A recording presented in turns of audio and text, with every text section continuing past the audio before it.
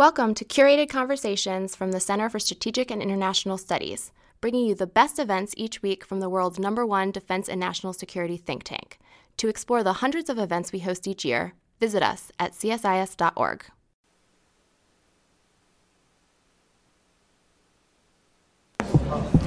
Good morning and welcome. I'm Amy Lair. I'm the director of the Human Rights Initiative at CSIS, and really want to welcome you all here for the launch of the Global Peace Index. I'm delighted to introduce the new executive director for the Americas for IEP, Michael Collins. He just joined, and he brings about 15 years of senior management experience in international development and conflict areas, and apparently originally started out as an engineer who had his own construction company. So a man of many talents. Michael, I will let you take it from here. All right, excellent. Hello, everybody. Thank you for coming and welcome. Thank you to the Center for Strategic and International Studies for hosting this event, and especially Amy Lair and her team who've helped put it all together. Thank you also to our panelists, Stephen, Shannon, Jonathan, for contributing your valuable time.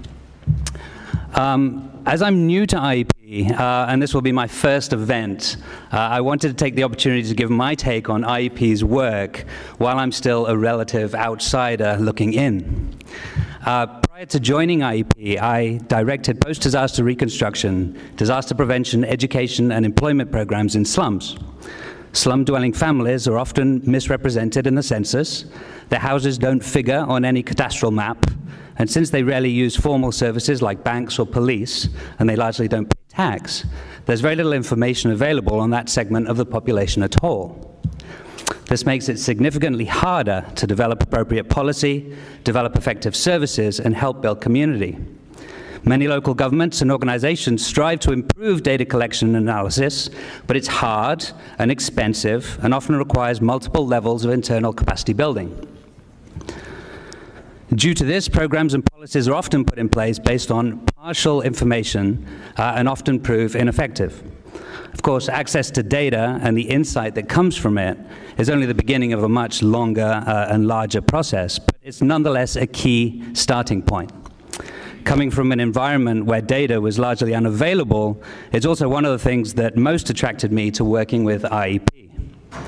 IEP is dedicated to the careful and comprehensive selection and analysis of economic, peace, and prosperity indicators for practical use by policymakers, communities, development agencies, and peace-building organizations around the world. Our indices, reports, and positive peace framework aim to not only better define and measure peace, but empower, can you guys hear me okay? I'm sorry. But empower everyone to plan and undertake well-informed actions that will foster peacefulness and increase prosperity. We're very proud that the reports and indices we produce are frequently consulted, including, among many others, the Positive Peace Report and the Global Terrorism Index, and grateful for the increasing opportunities we have to partner with governments, multilaterals, and non-profit organizations to develop more localized and theme-based insights related to both negative and positive peace. Above all, we're grateful for the opportunity to be with you today as we discuss our latest research and share updated results from our flagship report, the Global Peace Index. Thank you, Amy. I'll hand it back to you.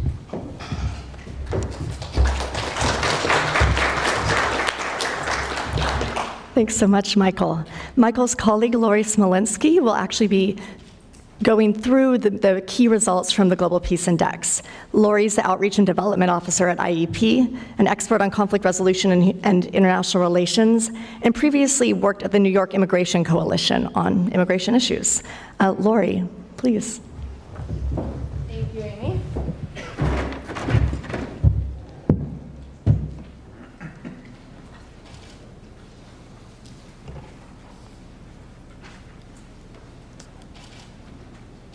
There we go.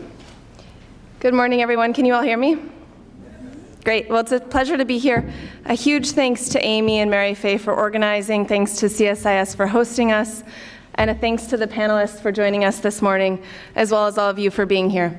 So as Michael indicated, we're the Institute for Economics and Peace. We're a think tank that develops new metrics to understand peace in order to hopefully make it more achievable. Our headquarters are in Sydney, Australia, and we have 5 regional offices. So today we're very pleased to be sharing the findings of the 13th Global Peace Index, or GPI. I'm going to explain some methodology and top-line findings and trends. I'm not going to get too deeply into country scores and wonky indicators, but I want to emphasize that everything that I'll touch on is in the report if you'd like some more information. And I'm also going to touch on something called positive peace, which I think is a broader, more ambitious, more policy-oriented approach to peace with social and political dimensions that lend themselves to a very interesting examination of civic space. So the Global Peace Index is in its 13th year. It ranks 163 countries and territories according to their relative states of negative peace, which is the absence of violence or the absence of the fear of violence. And I'll come back to this definition throughout. It's a composite index that uses 23 indicators on a weighted scale of 1 to 5. 1 are the most peaceful, 5 are the least, so perhaps the opposite of what you would expect. And it covers about 99.7% of the world's population. So those 23 indicators fall across 3 domains: ongoing domestic and international conflict, societal safety and security, and militarization. And as you'll see, we include both internal and external factors and qualitative and quantitative indicators. So this is what a map of the 2019 Global Peace Index looks like. Countries in green are more peaceful than countries in red. And this captures data roughly from March 2018 to March 2019. In terms of the big takeaways, to the surprise of many, we see that the average level of global peacefulness improved by about 0.09% in this year's Global Peace Index. 86 countries improved, 76 countries deteriorated. And this was actually the highest number of countries to improve in peacefulness in any single year since the 2013 GPI. Looking at the results by domain, also perhaps contrary to popular assumptions, the militarization domain improved, as did the societal safety and security domain. Ongoing conflict had a slight deterioration. Now, people are always interested in which countries rank at the top and the bottom of the index. Iceland, again, remains the world's most peaceful country. This is a rank it's held since 2008. And then on the bottom of the index, for the first time, Afghanistan is the country that scores the lowest on the Global Peace Index.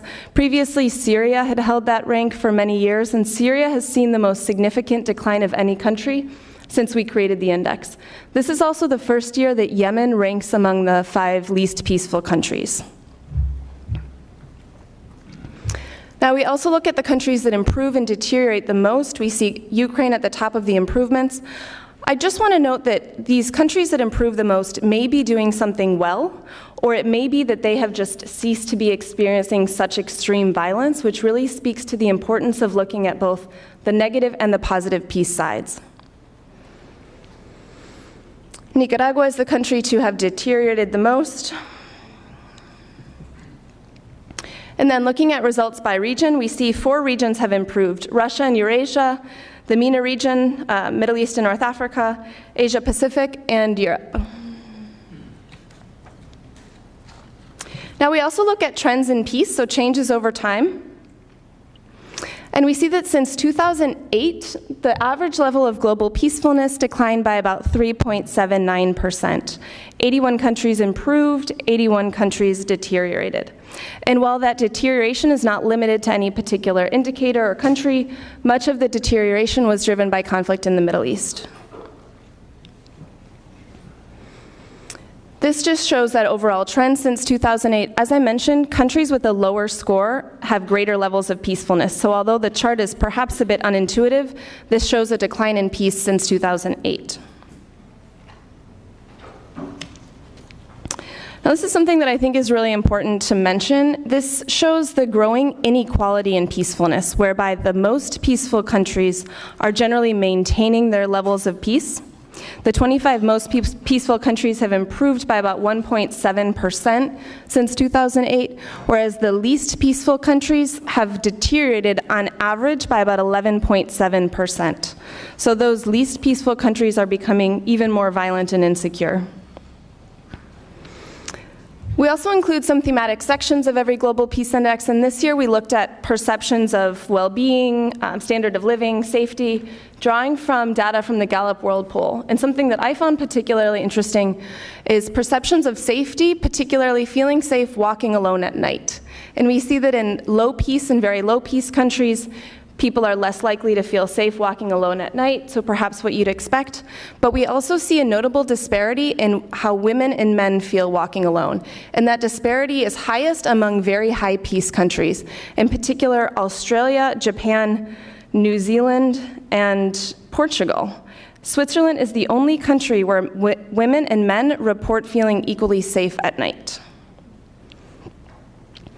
Now, a major research interest within the Institute is the economic cost of violence. So each year, we estimate the cost of containing, preventing, and dealing with the cost of violence. And we see that in the 2019 GPI, that figure is about $14.1 trillion, which is about 11% of global GDP.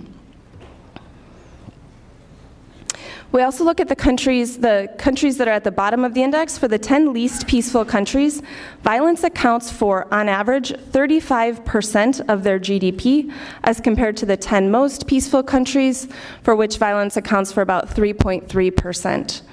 We see the Syrian economy has the greatest impact of violence, and that's about 67%, followed by Afghanistan and Central African Republic. Now, if you, like me, like to imagine where that money could be redirected to, just a 1% reduction in the global cost of violence would be about equivalent to all foreign aid in 2017. A 10% reduction in the cost of violence would be equivalent to what would be the world's third largest economy. Now, so far I've focused on negative peace in the context of the Global Peace Index, and I want to shift to positive peace and the question of what really creates peace over time. So from the perspective of IEP, it's not enough to look at merely violence or the risk of violence, but we want to look at what builds peaceful, resilient societies over time. Positive peace represents the attitudes, the institutions, and the structures that permit us to create and sustain peaceful societies. And correlation analysis of some several thousand data sets has permitted us to identify the underlying mechanisms that empirically correlate to lasting peace. And the result is this 8-part framework of interrelated, interdependent factors that we call the 8 pillars of positive peace. I'll run through them. They're a well-functioning government. This includes government and judicial effectiveness and the extent to which citizens have a role in decision-making. Equitable distribution of resources, not only income, but also land, education, and so forth. Free flow of information, this is tremendously important for peace. It captures citizens' capacity to access independent, accurate media and information about what's happening around them. Good relationships with neighbors, this captures a country's capacity to use diplomacy to mitigate conflict. High levels of human capital, a population's collective skills and education that can be harnessed for economic output. Acceptance of the rights of others, and this includes both formal structures and also social norms, so essentially human rights. Low levels of corruption, also incredibly important. Corruption tracks very closely with breakdowns in peacefulness, and then also a well-functioning government. A sound business environment. And this includes supporting infrastructure that is good for business. Now, you're probably thinking that this is a very intuitive model, and I would agree, but it's novel in that this is the first empiric attempt of its scope to really capture the presence of these positive factors from a quantitative lens. And as you can imagine, positive peace tracks very closely with other desirable aspects of human development: gender equality, environmental sustainability, higher levels of GDP. And in that sense, it's also a measure of societal resilience. So countries with high levels of peace tend to be more resilient to shocks and to be able to resolve conflict in a non-violent manner. Now, these shocks can be economic, they can be political, and they can also come, for instance, from extreme weather. And this is something that I want to touch on, not because it's necessarily germane to civic space, but because it's a new chapter that we've included in this year's GPI that I think is important. So we did some research looking at climate change and peace, and what we've seen is that about 400 million people live in areas with low levels of peace and high risk for climate change. I see many of you nodding. Climate change doesn't automatically lead to higher levels of violence, but it can exacerbate existing conflict around social dynamics, migration, resources, food, and so forth.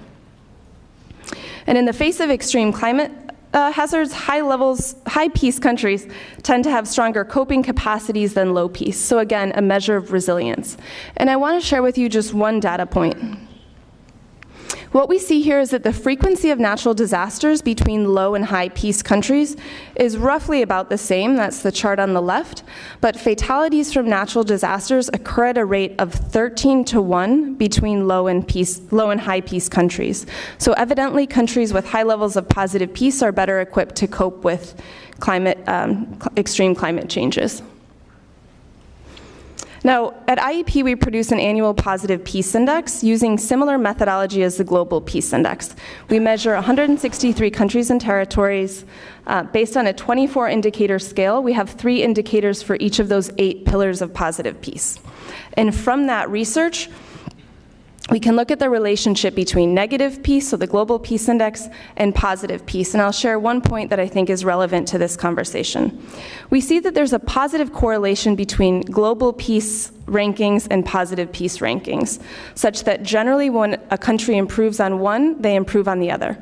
And that's in part by design, based on how we've developed the positive peace framework. And yet, some countries fare much better or worse on their Global Peace Index score than their positive peace index would suggest. And I think of relevance to us today, it's worth noting what's called a positive peace deficit, where countries rank much better on the Global Peace Index than on the positive peace index. And what this means is that they're not necessarily experiencing extreme outward violence, but they lack the supporting infrastructure in the presence of those supporting factors, positive peace, and thus they are more vulnerable to shocks. And I think that this is important because it's not always the countries that we would suspect. The data indicates that over the last decade, countries with positive peace deficits were significantly more likely to deteriorate into increased levels of violence within just a few years. And countries that notably improve on the Global Peace Index had generally seen improvements across numerous positive peace indicators. So I think if we're looking at only the negative peace side, we're likely missing some important indications of potential future conflict. Whereas positive peace draws out the dimensions of society that prevent breakdowns, including social breakdowns and interpersonal violence that we're seeing around the world. So with that, I'm very excited to shift over to the panel to hear about some of their observations between the relationships of peace and civic society. Thank you.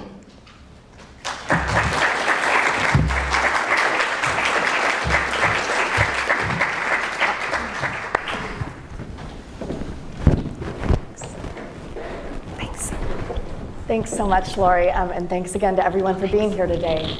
I'm going to quickly introduce the panelists, give a few remarks myself about why we're talking about civic space today, and then turn it over to them. So we'll start today with Shannon Green, who is in the middle. Shannon is actually my predecessor here at CSIS. She's a former director of the Human Rights Initiative, and she's now the senior director of programs at the Center for Civilians in Conflict, or CIVIC. She also had a long and distinguished career at USAID.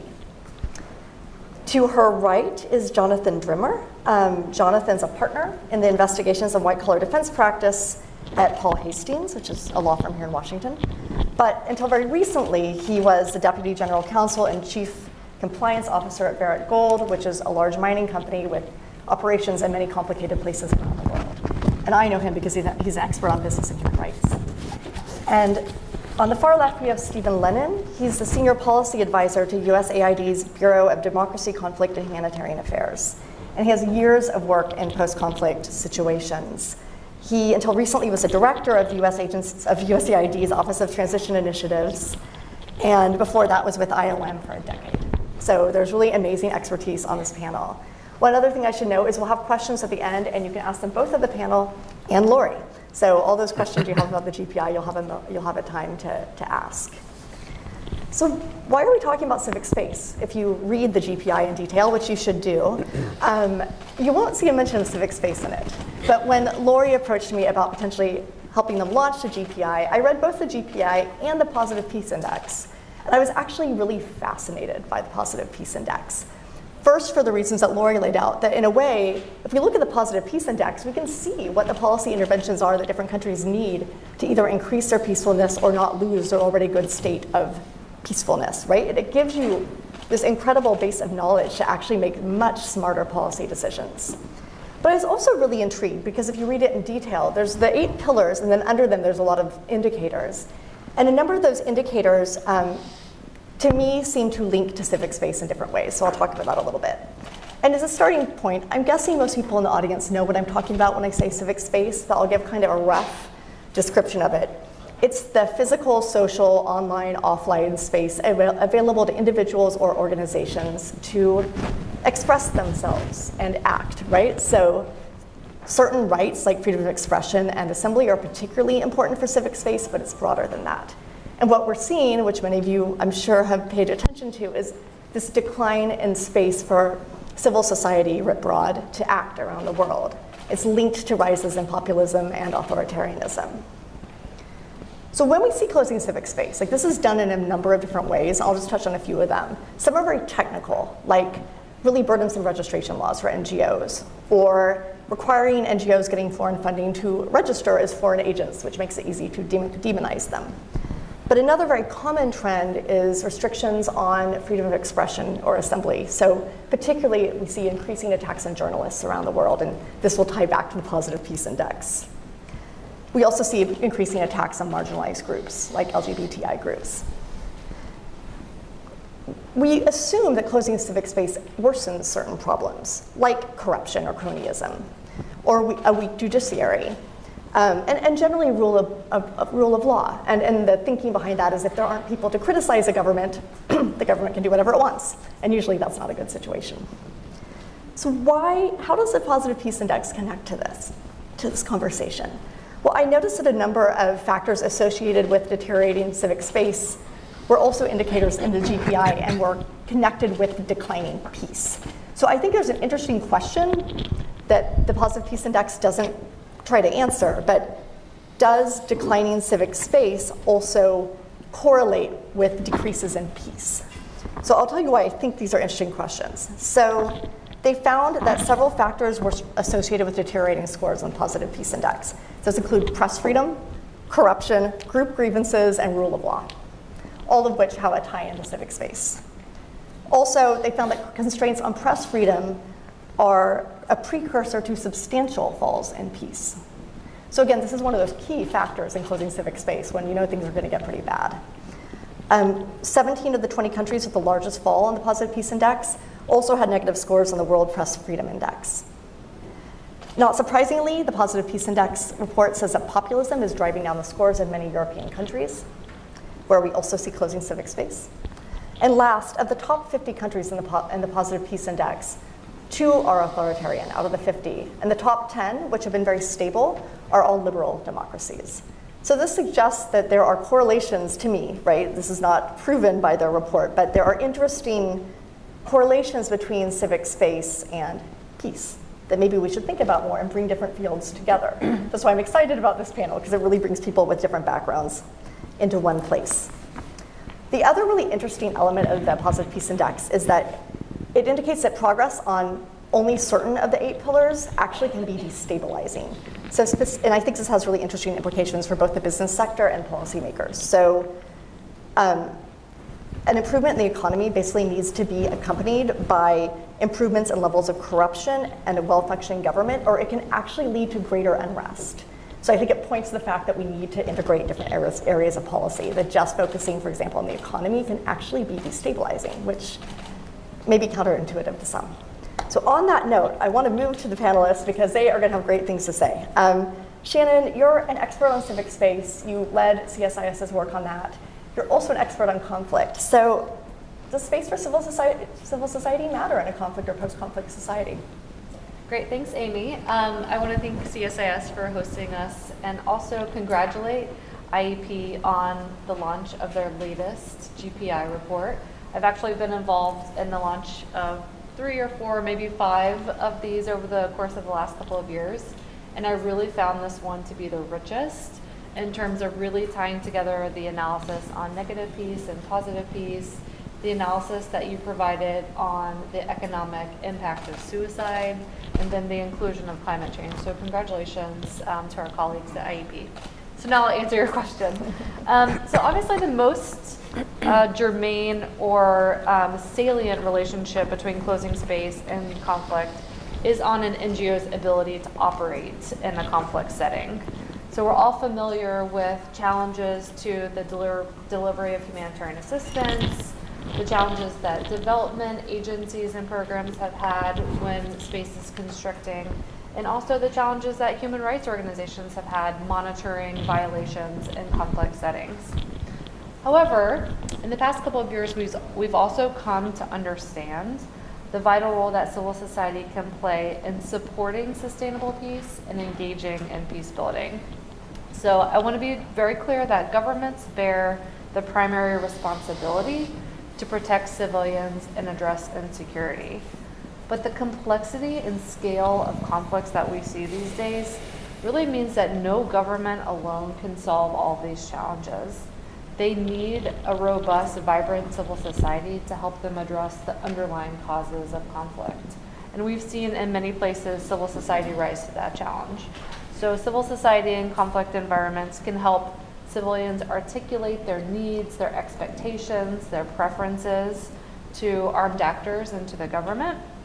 They can help facilitate engagement across conflict divides. They can encourage the participation of women in peace-building processes and negotiations. And they can ultimately help confront these root causes or underlying factors that exacerbate and fuel conflict. So it should be evident to all of us that closing space really limits the ability of civil society to play this important peace-building role. Just this week alone, I've heard about 2 very prominent international organizations in 2 different war-torn countries that are desperately trying to fend off efforts by government authorities to shut them down. This is the reality of organizations such as my own that work in conflict settings. If the government is unhappy with your work for whatever reason, then they have a lot of tools, as Amy mentioned, that they can use to shut you down. But the GPI points to other much more complicated interactions between an enabling environment for civil society and peacefulness, and really helps us start to understand why closing space for civil society poses a threat to peace. And I really want to focus these couple of minutes on that point. So, as the reports and the Positive Peace report makes clear, peace is much more than just the absence of violence. It really represents a state or a status where societies can thrive and develop intellectually, culturally, materially, and in a harmonious and cohesive manner.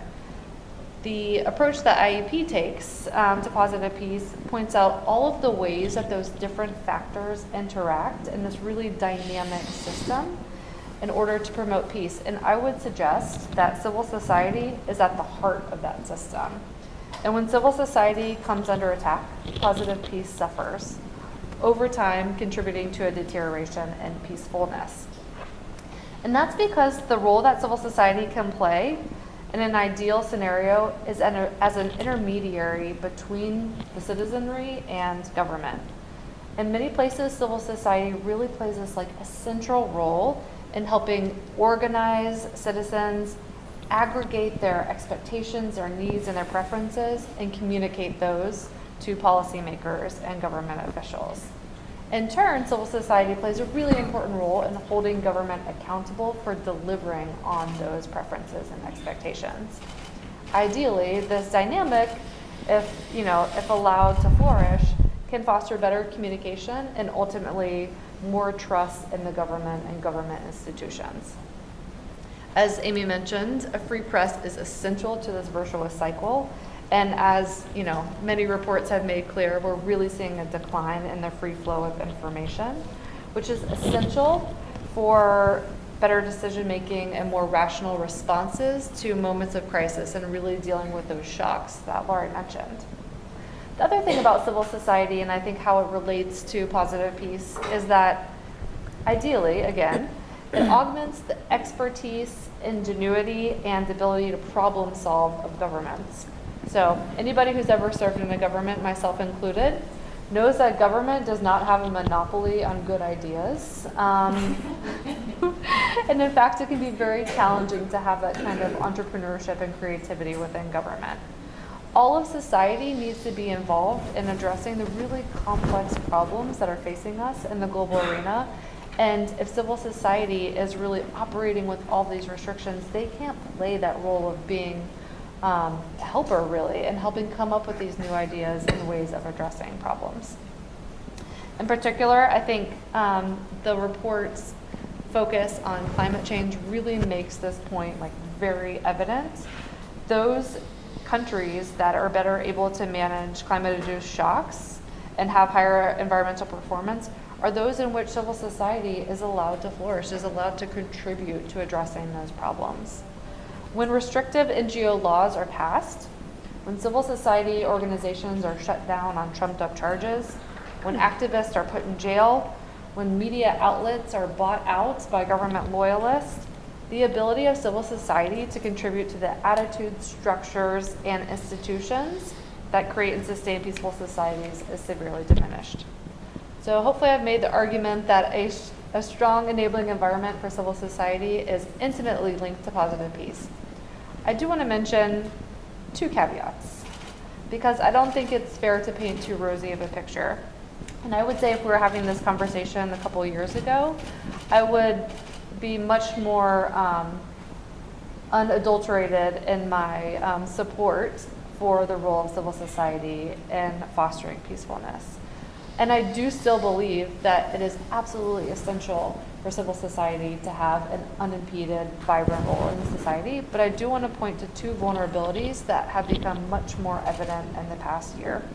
And that is how conflict entrepreneurs are using civil society to foment discord, grow polarization, and contribute to conflict. The first way they do that is by taking advantage of free and open spaces to manipulate public sentiment and to push people to the extremes. I think it's become a truism in our political discourse that democratic societies are more susceptible or vulnerable to this kind of interference or intervention. GPI talks about growing polarization in the US and Brazil, and certainly much of that is of our own making, right? So it's not as if these societies didn't already have polarization that could be exacerbated. Yet there has been ample documentation of how Russia and now other actors are taking advantage of a vibrant civil society and the free flow of information in our societies to increase political polarization. And this was obviously very prominent in the lead up to the last presidential election. Examples abound of this on both sides of the political spectrum, so this isn't a partisan argument. We are aware now of fake accounts that were set up on Facebook in order to give the impression that communities were that there was a lot of momentum within communities for hate and division. We're aware of protests that were called on politically divisive issues by agents of other governments in New York, Pennsylvania, Georgia, Texas, and elsewhere. And this is not just in the US. So I have a colleague who runs an organization called the Alliance for Securing Democracy. They have tracked the Russian government's interference efforts in 40 different countries across the Atlantic. And what they have found are hundreds of instances of just Russia, and I think the same could be said about other countries, really trying to sort of foment discord and polarization within societies. So it's something that we have to be mindful of. The second is that civil society in some places has become just another battleground for conflict and contestation. In many places, not all, civil society has become as polarized as politics. And what I mean is that different political parties and factions have really been able to continue to duke it out in the public square on social media and through civil society organizations that are affiliated with them. In this sense, civil society isn't an antidote to conflict, but rather an extension or accelerant of it. Of course, these arguments are very uncomfortable to me because they're the same ones that some governments make as to the need to regulate, monitor, and control civil society. And that's not what I'm saying at all. If anything, I think these are reasons to have an even more vibrant civil society, to deepen efforts to ensure the true independence of the sector and to foster greater transparency within civil society. Only then do I believe that civil society can reach its full potential to contribute to positive peace and greater peacefulness. Thanks so much, Shannon. That was really interesting, and obviously, yes, those points at the end make me uncomfortable too. I do think there's some interesting examples around the ability to really focus on education as a way of getting around that, right? So Finland has this apparently great program on countering violent extremism where they educate their students who are much smarter about like what do they read online and understanding whether it's legitimate and who the actors are that posted it. Yep. So I think there's for democracies, there's a really important role around educating ourselves to be better citizens and therefore able to support appropriate civil society. Exactly. It's about being a more discerning consumer of the information that you're receiving, which can actually lead to more vibrant civil society if people are more civically engaged in asking those questions. Yeah, great. We're going to turn to Stephen now. Stephen, you've worked in so many countries that were in conflict or coming out of conflict for years. So sometimes it's my sense that creating space for civil society may not be like the first priority in those situations. So how can we do this better? Okay. So I'll answer your question, but first I need to respond to a couple of things Shannon said. Because it made me uncomfortable being a government employee, because we work with civil society all over the world to effectuate and promote U.S. government foreign policy. So we're in this space as well. We need to be very cautious and ethical about that, and we are. But it always gives me a little bit of pause on the groups that we end up working with, because we are choosing them and we're not choosing others. So there's a lot of examples where the US government is on one side of a political debate and we're there. But I'm always struck by, first of all, I believe there's civil societies teeming around the world. In the US government, we often only define it very narrowly, and we need to think broader about it. It's very easy to get captured by big NGOs, which are great, and miss all of the rest of civil society that's out there.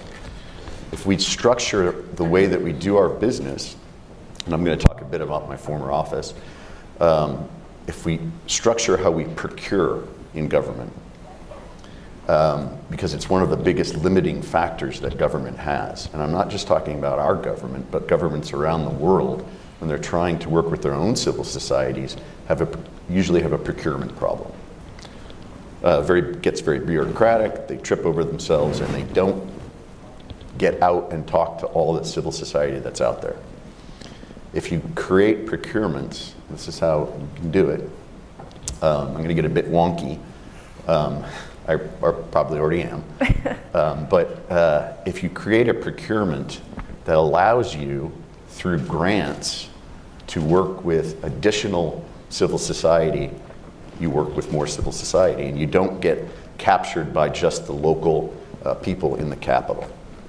So it's doable. My office, my former office, OTI, the Office of Transition Initiatives, created a structure of working under contracts, doing grants, which opens the aperture greatly of who you can work with. But in addition, we structured a thing called in-kind grants. So you don't pay people, give civil society money, you give them in-kind assistance, which opens the aperture dramatically, and you can work with almost anybody. It's very intensive to manage those things, but it can be done, and it opens the aperture. And that allows you not to get around laws that draconian governments are setting up, but to work with the civil society that's not even on their books, right? Anybody. It is teaming out there, and we can work with it. So it's this in-kind structure that's very, very important. I see as closed space is growing, we are getting more risk adverse in the government and throughout all of the people that the government works with. And that's a problem. We are very, very risk adverse. When I started in this industry back in the mid-90s, it wasn't like this, but increasingly, every single year, the regulations get tighter and our risk aversion goes up and up. Shannon's familiar with this. Also, government and civil society, if you only work with one, and generally in foreign assistance when there's a conflict, we want to go in and work with a new government, the government that we want to work with, and we do it at a very high level. And we forget, and the very high level with civil society, and we forget all of the others. We need to do that, but if we don't do them together, it's going to fail. And we keep doing this around the world. I must say these are my comments, not the government's comments, because I'm being critical of the government a bit, which I think is good. I mean, we need to be critical of ourselves. So I'm going to leave it there. Thanks so much. I think that really touches on some of the challenges we see. Again, with closing civic space, one of the issues, right, is that it's very easy to paint NGOs in the country as elites, right? Because it's these large NGOs getting lots of foreign funding. And if we're able to bring in other NGOs and strengthen them, or not even formal NGOs, right, grassroots movements, et cetera, then that sort of changes that dynamic in a way that we know is needed, right? And also helps ensure that after the international community has flipped its attention to the next conflict, something's left in that country that's vibrant. We're going to shift gears a little bit. Jonathan. Jonathan obviously comes from a background in business as well as law. And I think sometimes among some businesses, I don't think this is true for Barrick, where you were previously, but some businesses, I think, at least historically, would have argued, our job is just to increase GDP. We're done, governance is not really our problem. What's your reaction to that? What is the appropriate role of business in terms of supporting governance and civic space? And is that changing as we see the world move in a more sort of authoritarian direction? Yeah, I think it is changing. Thank you, and thank you for having me. I do think businesses are becoming much more sophisticated, not only as they see geopolitical shifts, but also as they see more examples of getting things wrong. But let me take a step back and talk a little bit about how businesses do think in terms of operating in overseas challenging locations. As businesses do consider where to make investments, where to put not just their money, but also their people and their property, what they really do thrive on is predictability and stability. Business looks for predictability and stability. When they're looking to make overseas investments, they look at it from a social standpoint, a political standpoint, and a rule of law standpoint. They anticipate some level of variation, some swing. It's not going to be a snapshot that they know will always exist, but they're going to anticipate a band of shifting. And that is the level of predictability and stability they ultimately want. And stability requires stable institutions. And that's a fundamental precept of any stable society. Now, I should say, and to be fair, and to your point, Amy, I mean, there are businesses that do think about things in terms of short-term.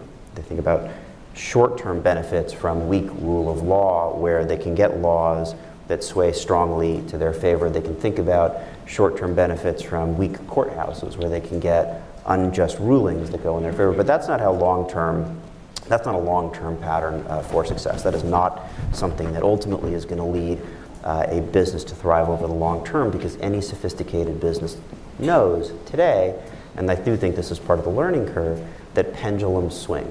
So you're in favor today, you're associated with a leadership today, but that doesn't last. And if you are taking advantage and you're seen to be taking advantage of weaknesses, whether it's from rule of law, political or otherwise, that is something that is going to come back to haunt you in different ways. So how do we connect this to civic space? Well, civic space ultimately, as we know, increases peace, and peace is what leads to stability and the predictability that businesses ultimately do look for. A lack of democratic participation, as we heard, ultimately can lead to violence, and that violence ultimately can target and will target businesses when they are too closely associated with ruling regimes. The business itself can be targeted, its people can be targeted when they're off duty, its property can be targeted. It ultimately can lead to threats against the vitality of the overseas investment itself. We also know that without peace, without stable institutions, corruption flourishes. And that corruption, talk about the bottom line for companies, that gets right to company bottom line. You do have local leaders, local politicians, others that are siphoning profits, that are siphoning aspects of the business, and also threatens to undermine the long-term vitality of an overseas investments. We also know that companies, even when they're thinking they're trying to do the right thing by having various programs to benefit local communities with a weak civic space, weak civil society, those benefits can also get siphoned and misdirected, which will have the perverse effect of creating anger at the company. It ultimately makes resentment at the company because they are seen as only contributing to the moral degradation and ultimately the profits that land in the pockets of the wrong people. So those things can ultimately backfire. And then finally, bear in mind that strong local civic society, civil society, benefits local communities. And the company is comprised of people who for 16 hours a day live in those local communities and 8 hours a day come to work for them. So they can see the ultimate harms that come to their very employees that form the crux of their overseas operations. So how do you start? What should companies do? What shouldn't they do? Well, the first rule that I always suggest when I'm talking to businesses, and certainly when I was at Barrick, is the single importance of tending to your own garden. So when we think about what businesses first and foremost should be doing ultimately to promote a strong civic space, to promote the participation of civil society organizations, have robust anti-corruption and human rights programs. Do not contribute to the problem yourself. That's something you ultimately can control. Don't try to enact obviously unjust laws just because you might have in that moment strong political influence. If you make a mistake, own up to it. Don't take advantage of the fact that you might be able to get away with a mistake that other people can't because of your position of power. Have remedy programs, have grievance mechanisms that do allow you to correct and deal with issues when you do have some level of responsibility for them. And so, first and foremost, if you want to see stable institutions, be a stable institution yourself. Beyond that, and basically a corollary, is don't undermine civic space. Don't undermine civic space. Don't take unduly aggressive action against people who might question your operations. Encourage debate. Be transparent in your operations and encourage a robust dialogue around what you're doing and how it is that you're doing it. Look for those opportunities to promote dialogue where you can. Look for those opportunities to share your approaches, share your successes and your lack of successes with the local communities in which you operate. Don't encourage governments to crack down on those who might question what you're doing, but ultimately try to be a moderating influence when government is looking to take that kind of action that can not only affect your operations, but ultimately the operations of others in the larger business space. And the final point is on the larger level, if you're operating in a country that has an autocratic regime, if you are operating in a challenging jurisdiction, keep an arm's length with the government. I'm not saying don't operate there. I'm not saying you can't be in a place where there's a weak rule of law, etc. But don't cozy up too much to the government, because in the long term, that's ultimately going to come back to haunt you.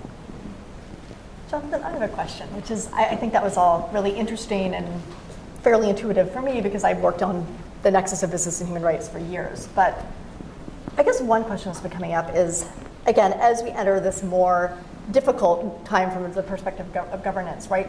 Should companies be doing more? Like, I remember years ago, I think it was Statoil was providing money for some NGO to train judges in Venezuela. This is a long time ago, different Venezuela. But is that appropriate? Should we be looking for business to do more of that? What do you think?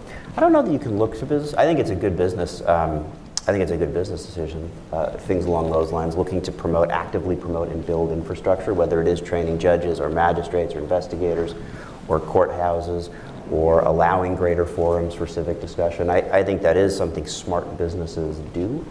I don't know that we're at a point where we can affirmatively say we expect business to operate in that, but you certainly see leading businesses do it, and it is a matter of best practice. I think the more we talk about it, the more we promote it, I do think it'll become more ingrained in the expectations we have for responsible businesses.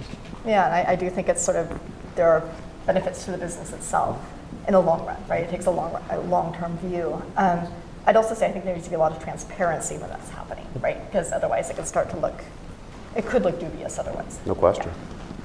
Yeah. I want to go back to Shannon, and Stephen, if you can answer the question. I think one of the takeaways, both from the GPI and the Positive Peace Index, is that when we look at countries and sort of where they sit on peacefulness, there's a need to work on multiple areas at the same time. So what are some of the biggest barriers? Let's talk about the US government or other governments. What are the biggest barriers to doing that, and are any of those easily tweaked or removed? I'll start. I know it's a hard question. Yeah, this is what I was trying to get at when I spoke, is that we have great restrictions on who we can work with. And that's a challenge. And our government probably has the best mechanisms to work with civil society of any government. We're definitely the biggest in foreign assistance around the world. But we do restrict ourselves, and we have to find ways to loosen that up. And I think we're actively doing that. But it's our own regulations that impede us at times and keep us working with just the usual suspects. And that's great. We should work with the usual suspects. And what I mean by that is a big local NGO who knows the US government well, can talk to them, understands how to apply for things, etc.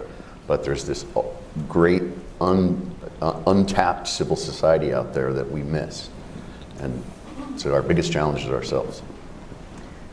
Yeah, so I have two different ways of looking at that question, I think. I mean, one is, what is the biggest barrier to increasing positive peace within the U.S.? I don't know if you intended it that way, but I'm going to help interpret it that way. And I would say the political polarization in our society is really becoming an acute challenge to peacefulness. We have these very hardened views that make it very difficult to find the common ground between different positions. And I think that this is a significant vulnerability that both the GPI and the Positive Peace Index point out. When you look at the fact that the US is in orange on that map, it is really scary. It is really troubling. And it's not that we don't have the capacity to do better, but the fact that we just have this growing sense of polarization, and everything is like an existential, take it to the mat kind of problem, is really impeding our ability to problem solve. So that's the first thing. In terms of the way that the US supports civil society abroad, out there, I mean, similar to what Stephen was saying, I think one of the challenges, I mean, it's a reality and it's a challenge. The US government spends US taxpayer money to implement projects that is in the US interest, right? And because of that, it skews the kinds of organizations that we work with, as Stephen mentioned, and I think does make them vulnerable to this charge that they are just merely advancing a foreign agenda. And I don't think that's always the case, but I do think it leaves them open to that.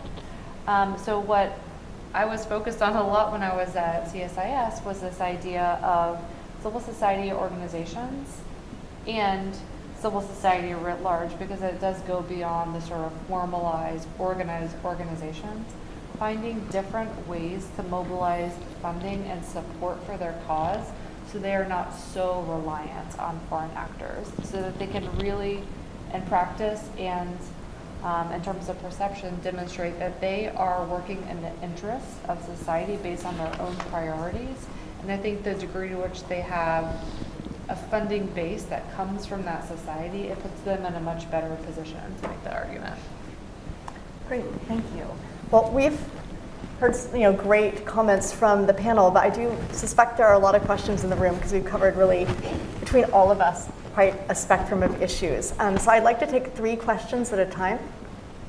And we'll just start maybe with these gentlemen here. Can someone bring them a microphone? Can you put your hands back up?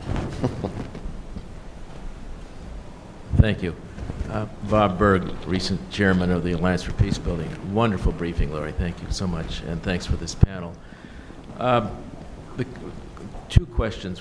One is whether in our foreign policy we ought to have incentives or disincentives relating to a country's treatment of its civil society. And Lori, I'd be interested in what you're taking from this discussion and your report to present to the UN next month in the high-level review of the Sustainable Development Goal on Peace, number 16. Thank you. Great. I think there was a question right next to him, so we'll get both of those at the same time. I'm Chick Dombach, used to be with Bob.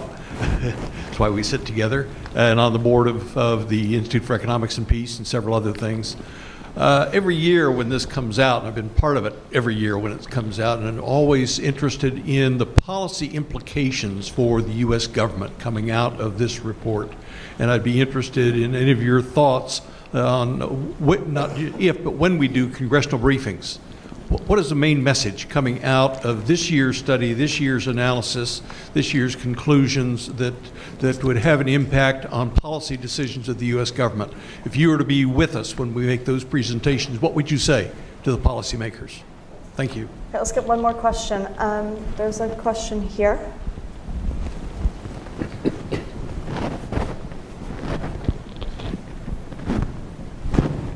Thank you. Great discussion. Doug Brooks, International Stability Operations Association, contractors who support peacekeeping and stability operations.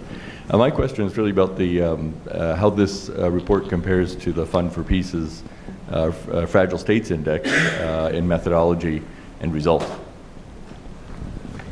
All right. Well, I think the first question on incentives and disincentives regarding the treatment of civil society, would anyone like to pick that up? I think it's an interesting question. Yeah, yes, several people. We'll just go down the road. Yeah, very quickly, great question. I think in all the countries I've worked in, both when I was with the UN and with the US government, the policy has always been, please incentivize to the government so that they keep civil society as open as possible and don't regulate it. A great example is in Burma, where the U.S. government, when the new government came in, it really didn't understand its own civil society, right? Because it was new and it was just kind of opening up. And so they wanted to put some fairly draconian laws on the books. And the U.S. government got behind civil society and helped organize them to speak to the government so that they wouldn't do that. And it was successful. That's just one example. Yeah, so I have long been a fan of creating incentives and disincentives for an enabling environment for civil society, tying things such as recognition of a government, state visits, all of sort of the pomp and circumstance that can come along to a government's performance when it comes to engagement with civil society and the degree to which they allow space. But another really important venue for incentives that I think we are leaving on the table is when it comes to security sector assistance for security cooperation. And what I mean here is the decisions that we make about security cooperation, whether it be arms sales, training, and other forms of assistance, are largely disconnected from the way that government treats civil society, and are largely disconnected from the enabling environment for civil society. And yet, I would argue that having civil society oversight and engagement of security sector assistance is so important, and it's not happening routinely. So really having civil society able to monitor the way that those local partners and local security actors are using that assistance is essential. So I would like to see much more tying of those two things together. And I do think that that is potentially a stronger incentive or inducement that the U.S. government could be using to keep space open. Yeah, and you see that to some extent with the multilateral lending institutions and the way that they incentivize and track as well. Though the point I was going to make, and I think it might be a little bit different from the intent of the question, which may have been focused on policy, in terms of government policy vis-a-vis bilateral approaches, is to business. And what we have seen in some countries is very effective use of discretionary government services and purchasing in terms of the responsible conduct of business. So the government of Canada, for instance, this is something that I worked on at BEREC and have talked to the government about. They do have an entire framework that exists for responsible business conduct that's tied to both carrots and sticks, including the absence, the lack of, the withdrawal of foreign embassy assistance if you are seen not to be acting responsibly as a business in your overseas activities. They've also tied it to procurement as well. So I think we have good examples among other governments that are incentivizing business around responsible conduct that ultimately would encompass the kinds of issues we're talking about here. Great. Lori, there are a couple questions you may want to pick up on. Definitely. So Bob, or Chick, thanks for your question about SDG 16. Or Bob, sorry. I'm giving him credit for your question. So SDG 16 is peace, justice, and inclusive institutions, and it's up for review at the UN this July. We advocated very strongly for the inclusion of SDG 16, and we see positive peace as an enabling environment to achieve not only SDG 16, but all of the SDGs. So we'll be awaiting that forum. And on July 16th, for those of you who will be in New York, we have a high-level political forum side event looking at SDG 16 in the Pacific, drawing from a report that we've done there with Australia. So we'll be doing a much deeper dive in July. And then, Chick, to your question about US policymakers, I think that the single takeaway that I would articulate is the importance of looking at how political stability is deteriorating peace in the US, and it's something that Shannon very aptly pointed out. I'm not sure that we always see the link between political instability and political divisions with conflict and violence, but political instability is one of the indicators that has most significantly deteriorated in the US in this GPI, so that's what I would emphasize. And then thanks for your question about the Fragile States Index. We always welcome complementary indices.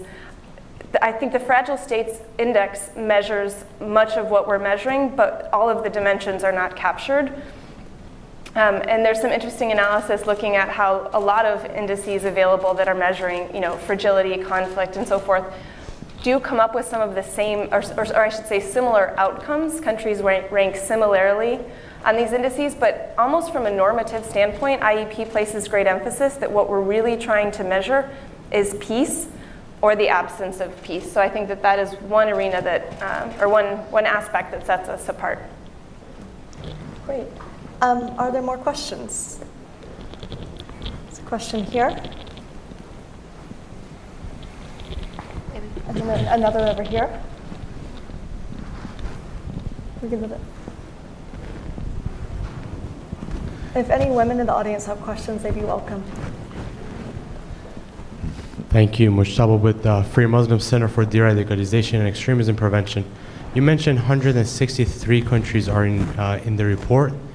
What leaves out the rest of 32 countries in the globe? And if it is lack of information, can we use the 8 indicators for positive index to reverse engineer if it's lack of relations with the neighbors, if it's other things, other indicators that we can draw a conclusion from that place or that country?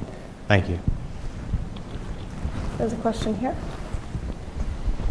Good morning. Aaron Gershowitz, formerly with HIAS, a refugee organization. And my question is regarding the U.S. I was surprised to see that it was ranked low along with such unstable places as Venezuela and Myanmar, and ranking higher than El Salvador, from which thousands of people are fleeing violence and coming to the U.S. So my question is, does that say something about how we should be more alarmed about what's happening in the U.S. and it's like a canary in the coal mine?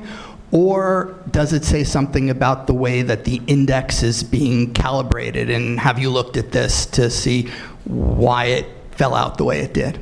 Absolutely. Any more questions right now? All right, we'll start with what we got. So I think, Lori, several of those really go to you. Excellent. So I'll work backwards.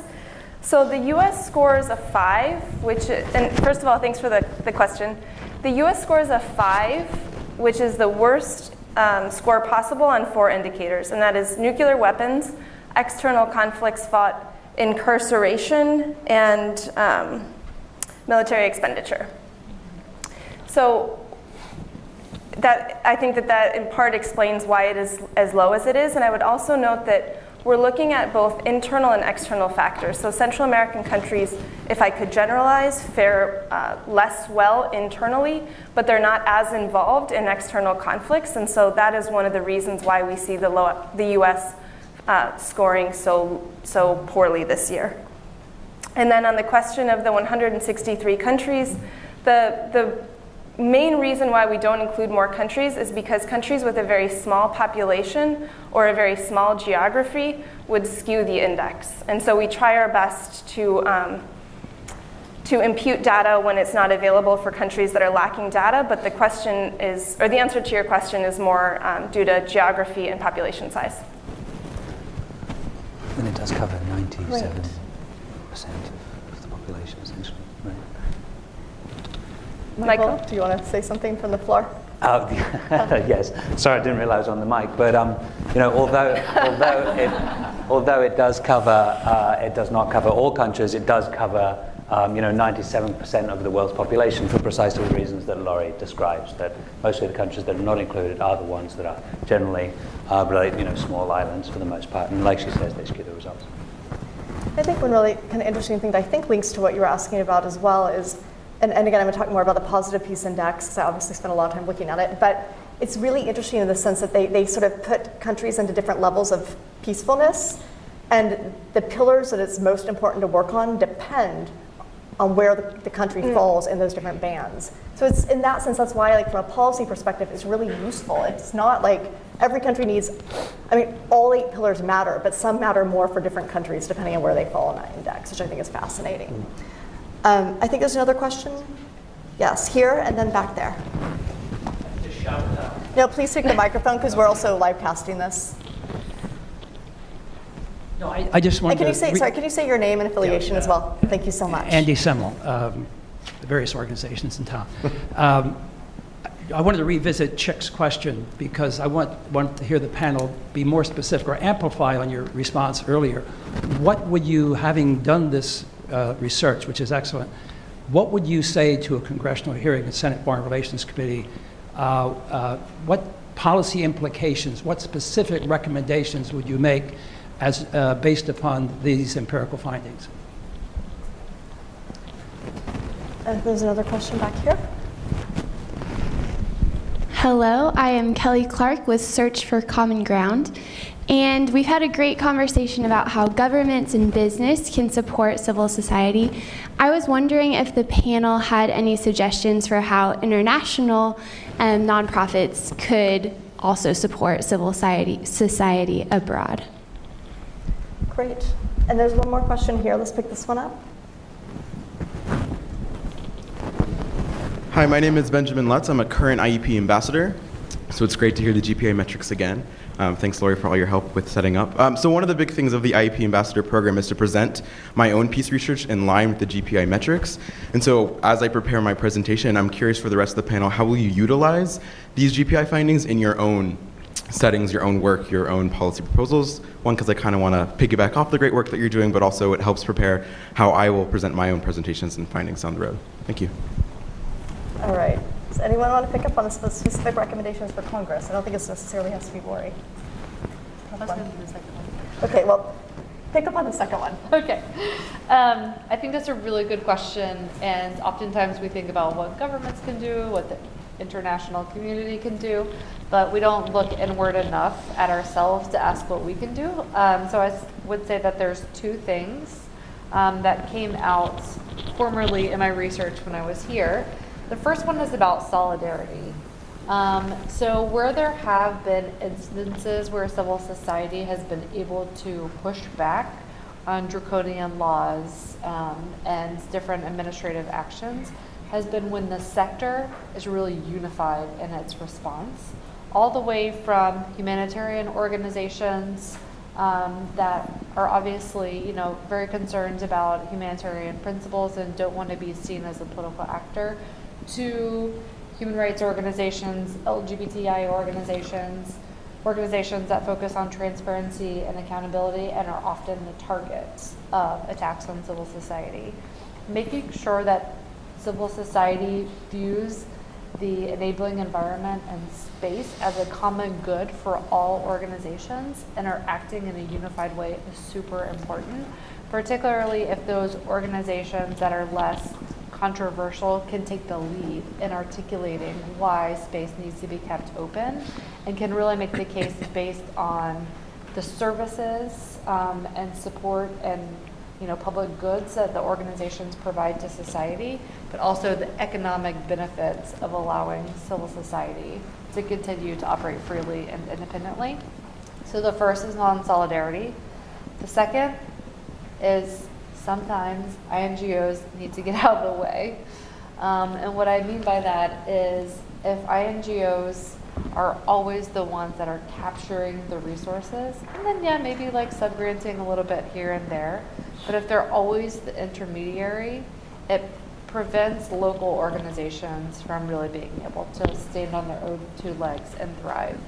And I think anybody who takes a hard look at our sector can see that there have been many, many, many decades of talking about capacity building. We need to really think hard about what is enough capacity building such that local organizations can take the lead, can receive the funding directly, and can really be sort of the ones that are have the direct relationship with donors. So those are the two things I would point to in terms of how we can help. Let me just add a little bit on that. Totally agree with you. But in addition, there's local business. When we talk about business, we're usually thinking about big American, European businesses going out and doing some social responsibility work. But there's a lot more businesses that are in the countries that we're working in, and unifying them with civil society really, really helps. I would urge you all to Google I Am Karachi, which is a great unification of local government, and it's key that it's local government, a lot of business interests, and civil society in Karachi. They were all divided for decades, trying to get the crumbs of foreign assistance. But now they're united in their own sort of league. I Am Karachi, it's a pretty good organization. I actually was recently looking at the I Am Karachi webpage. I can't remember who told me to look at it, but it is really interesting. And it's sort of this push from these organizations to also like push back against violence and extremism. This really interesting coalition. I think it's something actually as the human rights sector, I guess, looks at how to engage business. I think local business is an area that we haven't looked at a lot. Sometimes local business, unfortunately, is part of the problem, but clearly not always, right? And so that's a really lost opportunity for civil society to build new allies. Well, and some research and reporting that CSIS did previously was about different models that civil society could adopt or could adapt to, given closing space. And one of them was acting more like a business in the sense of like really understanding what was the need in society, what's your market, so to speak, and how can you be more entrepreneurial and make sure that as a civil society organization or entity that you're delivering something that people actually want and are willing to invest in. So again, just thinking differently about civil society is not just organizations that are dependent on foreign donors, but as a really rich ecosystem that can be modeled in different ways. Yeah, the last thing I think I would say on that is greater engagement with international civil society organizations and businesses that are operating in jurisdictions, autocratic jurisdictions, where we are starting to see a reduction in civic space would be a good idea. I think there isn't a tremendous amount of dialogue between those groups, or really business and government, or business and international institutions.